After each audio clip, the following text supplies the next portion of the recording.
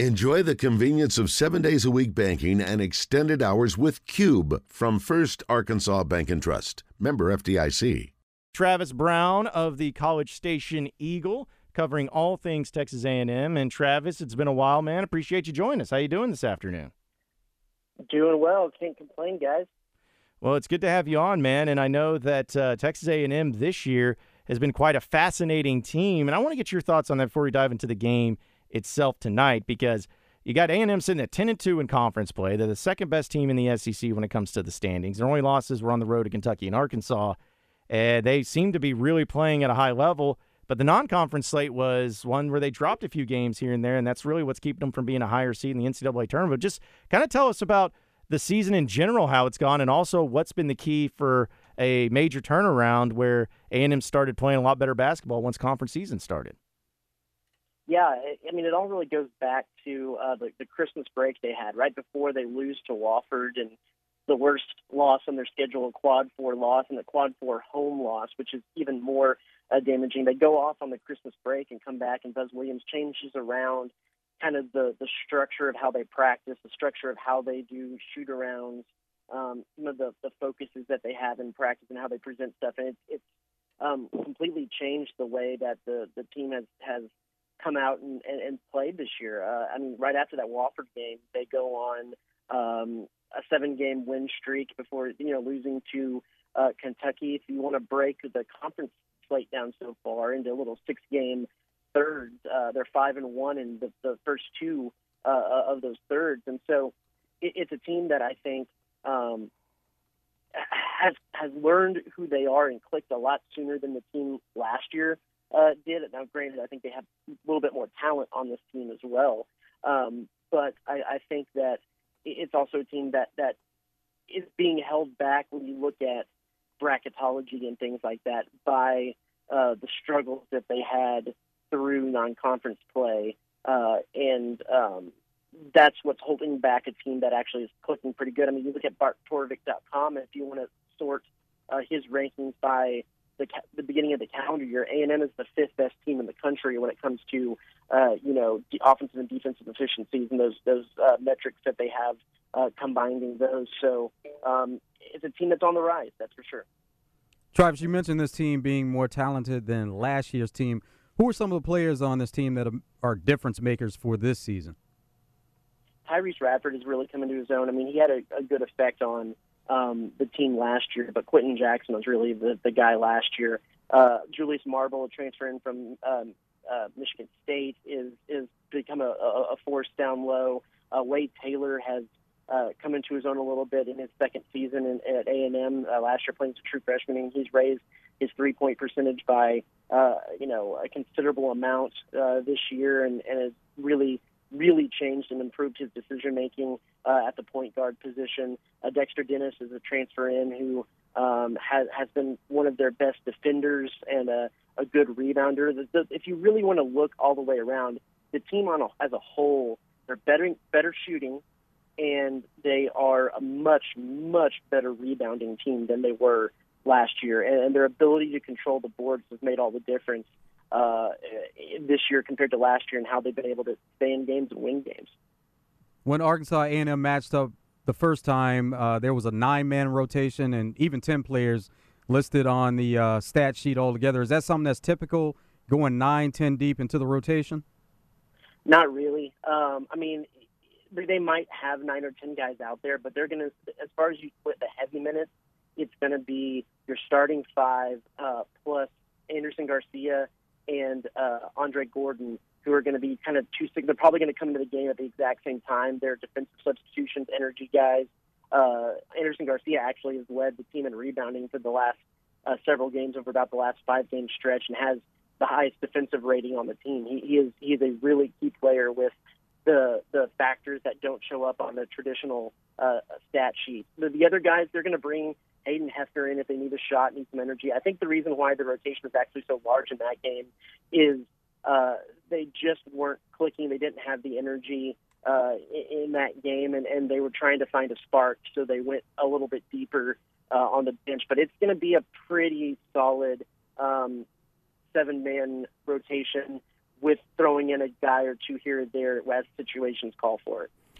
Travis, and looking at the game that Arkansas had against A&M earlier this year too, and now kind of switching it over to this one, it seems like A&M has been so successful at getting offensive rebounds and getting to the free throw line effectively, some of the best in the SEC. Would you say that those are the two things that have really been so key in their success, or has there been other parts of the game that you look as being bigger factors as far as why they've been winning so much? Yeah, I mean, you look at their points makeup. They're a team that wants to get to the basket, score layups off dribble penetration, or getting the ball into Julius Marble or Henry Coleman. 25.4% of their points this season have come off of free throws. That's number 2 in the nation. They want to get to the paint and either make the shot or get fouled, and that's why actually this Arkansas team is a pretty interesting matchup with A&M, because A&M is a team, like I said, when it gets to the hole, points around the rim and free throws. Arkansas is a good shot blocking team and has some guys who play really great post defense, and so it's kind of a matchup of two teams that do some contrasting things really well. And who's going to budge in the first game? Arkansas did a great 13 blocks, I think. Really made the A&M's shooters alter their shots midair as they were trying to go in for some of those close range shots, and A&M shot really poorly from the free throw line. I mean, it was the worst free throw percentage of the season, even though they were able to get to the line. So that is very, very true. And getting, like you said, second chance opportunities off offensive rebounds has been pretty huge this season for what A&M is trying to do. They're close to the rim. So Arkansas, I know, too, is a team that likes to get a lot of their points close to the rim on rim shots. It could be, if both teams are clicking on high cylinders there in offense, it could actually be a decently high-scoring game because both teams are going to be shooting and making high percentage shots. Or if both teams are playing really strong defense, it could actually be a little bit of a rock fight as they just try to find a hole to break into and dribble penetration and score down low and trying to avoid getting shots blocked and whatnot. So it's going to be a really interesting matchup. Does the bulk of A&M scoring come from the front court, or is it more about the guard play? It's really balanced. There's been games where Julius Marble has been high point guy, Henry Coleman has been high point guy. There's also been games where Wade Taylor has lit it up from deep, and he's been the high point guy. Dexter Dennis has had a shot at it. Just about everyone. And then Tyrese Radford, he dropped 30 against Auburn when they went to Auburn. So it really can. They have good balance there. That when things aren't working, they can shift the game plan to where the shots might come from. They show good balance there. But again, so much of that is dependent on their ability to get to the free throw line and make free throws. If they're not making free throws, even if they are getting to the line, like was the case in Arkansas, then it's going to be tough sledding for them to really produce the same way as on offense. Speaking with Travis Brown, reporter for the College Station Eagle here on the Jones & Son Diamond and Bridal Fine Jewelry Hotline. So, Travis, just looking at how the season has gone so far, I know we talked about expectations for different teams in the SEC and everything. Is this the team that you expected to see as far as how they're doing things and, the strengths and weaknesses of this team, or have there been some pretty big surprises for you as far as how this team has performed, even in the wins and losses? It's so hard in with how college basketball is these days and how dependent and reliant teams are on the transfer portal. I mean, you can say, well, A&M had a ton of momentum coming out of the NIT finals last year and returning a decent amount of guys, but you lose Quentin Jackson, who's they're kind of everything of that team last year, and then they pick up 3 or 4 transfer players, and you could say that bringing in those experienced guys on paper makes the team better, but it's hard to know how quickly they're going to gel. I mean, that's really the name of the game when it comes to the NCAA basketball game is which teams gel, come together, find their chemistry, integrate into the system as quickly as possible. And those are going to be the teams that, at least early in the season, start to rise up the ranks and really prove that they're a good program. I think it's taken about a half a season for this A&M team to really come together and gel. But as it's come together, I think that people have found it's a better team. It's the best team that Buzz has had since he's been down here, and they have the capability to go toe-to-toe and to make some noise amongst the best in the country. I just think I think if you look historically at A&M over the last several seasons and the way things ended with the Billy Kennedy era, it's a program that needed to get to the NCAA tournament this year. I think that was the expectation. They need to be back in the NCAA tournament with the drought that they've had. But necessarily with what it looks like and how they get there, I don't know how much expectations you can have without necessarily knowing the roster and the makeup. So it seems like A&M is on the course to get there. This is the hardest stretch of the season they're going to have coming in these next 6 games. All of them are quad one games except for Ole Miss. So they'll really be battle tested before they go into the SEC tournament. But they also do have a chance to really boost their resume heading into the postseason. Buzz Williams is someone who's won everywhere he's been. He's had success. What do you see from him with in-game adjustments, game to game, and once they get into those games, kind of what do you see from him being able to adjust? You know, it's interesting because I think that's been actually one of the strengths of this team this year and something he's talked about a lot. They're really good at preparing the players to know exactly what they're looking for their own game plan and what they're looking for in the other teams. He's a very big numbers guy. If he's going to present something as a truth to the team, about the team or about the other team, he's going to do it and have the data to back it up and show the players why this is the case with data and what they're looking for in that regard. And I think that one of the keys to this team is that the players have actually been able to recognize what they're seeing out on the court from the other team, recognize what's not happening or happening within themselves, and able to kind of make the adjustments, whether it be maybe the game plan was to get it into the post to start out, and that just isn't there. So they're going to make the adjustment and start working it from the outside and dribble penetrate. And there's been several times where they'll come out of the locker room and the shooting is just gone ice cold, and you see the concerted effort within the team before they even hit the first media timeout. Where we're not shooting well, we're going to dribble penetrate, get the ball in, and get fouled and get to the free throw line. And if you go back to, I believe it was the Auburn game here in College Station, I want to say there was a stretch where they were held without a field goal for 6 minutes, but they scored 14 or 15 points from the free throw line, and we're able to continue to keep their lead through that just by getting to the free throw line. Buzz is a pretty good in-game manager, but I think the real preparation, they're really good, and his assistant coaching staff is really good at preparing the team beforehand, and the team is able to kind of sense the flow of the game and make adjustments on the fly.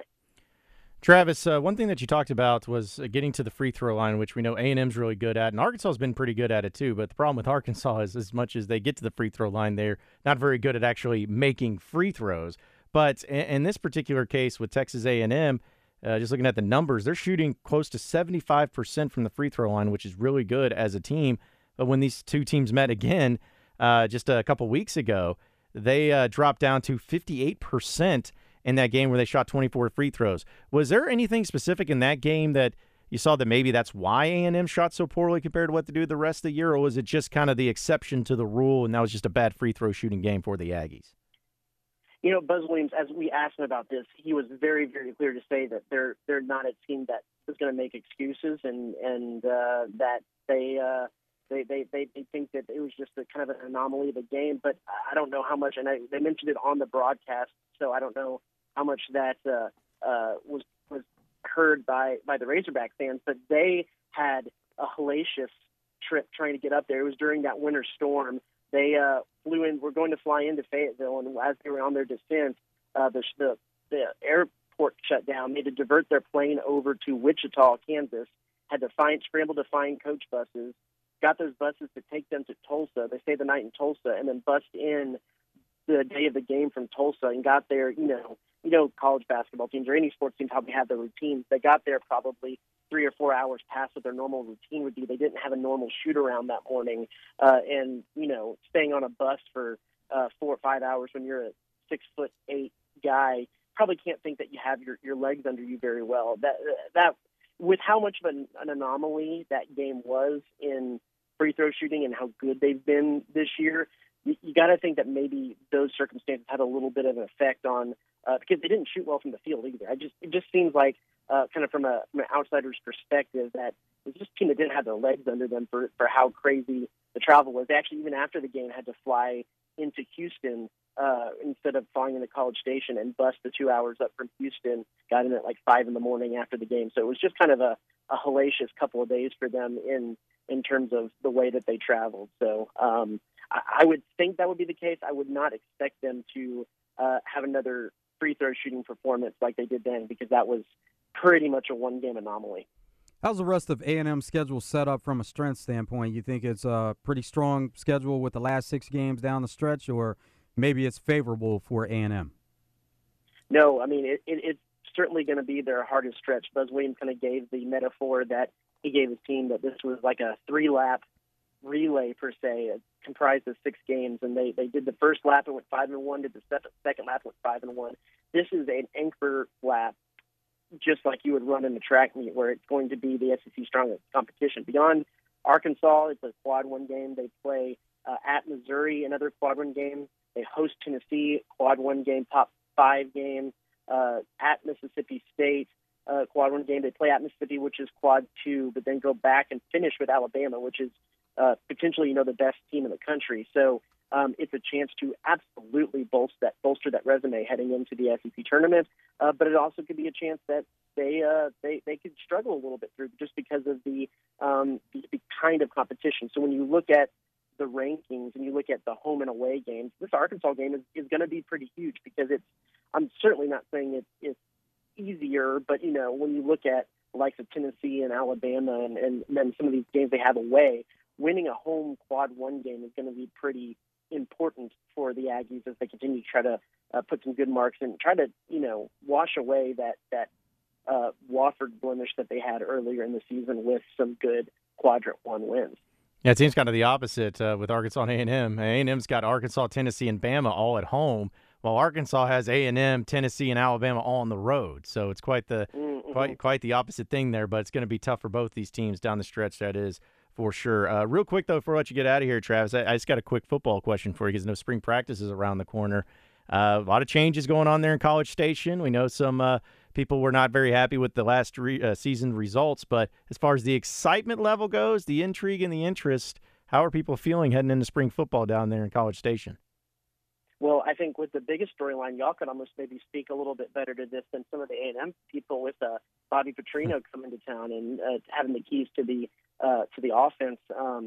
I think that at first a lot of people were maybe a little bit of an eye roll when that was the offensive play caller to call. But I think, as well as y'all know, at times in his career, he's been a good play caller, a good offensive mind. I think the biggest question mark is how much is Jimbo Fisher going to hand over the keys to the car, and how are those two personalities going to get along in the staff meetings, because they are two big personalities with a long history of having good offenses and good offensive minds. So I think that people are going to be really interested to see what the weapons, the tools that A&M brings back, what Bobby Petrino is going to bring to the offense, to Connor Wegman, Anaya Smith coming back, Evan Stewart, those kind of guys. But then also, how is Jimbo Fisher and Bobby Petrino going to mesh? It's one of those deals where I kind of see this as either being it's going to be a really huge success or it's going to be a dumpster fire, and I don't really see much in between there. Yeah, well, either way, I think Razorback fans are just hoping that Bobby Petrino doesn't use that revenge game in Arlington to take it out on Arkansas, because it was already a pretty close game this past year, but they don't want it to be that way again this year. But, Travis, as always, man, we appreciate you joining us. Enjoy the game tonight. Enjoy the rest of the basketball season, man. We'll be catching up with you later down the road. Anytime, guys. Thanks.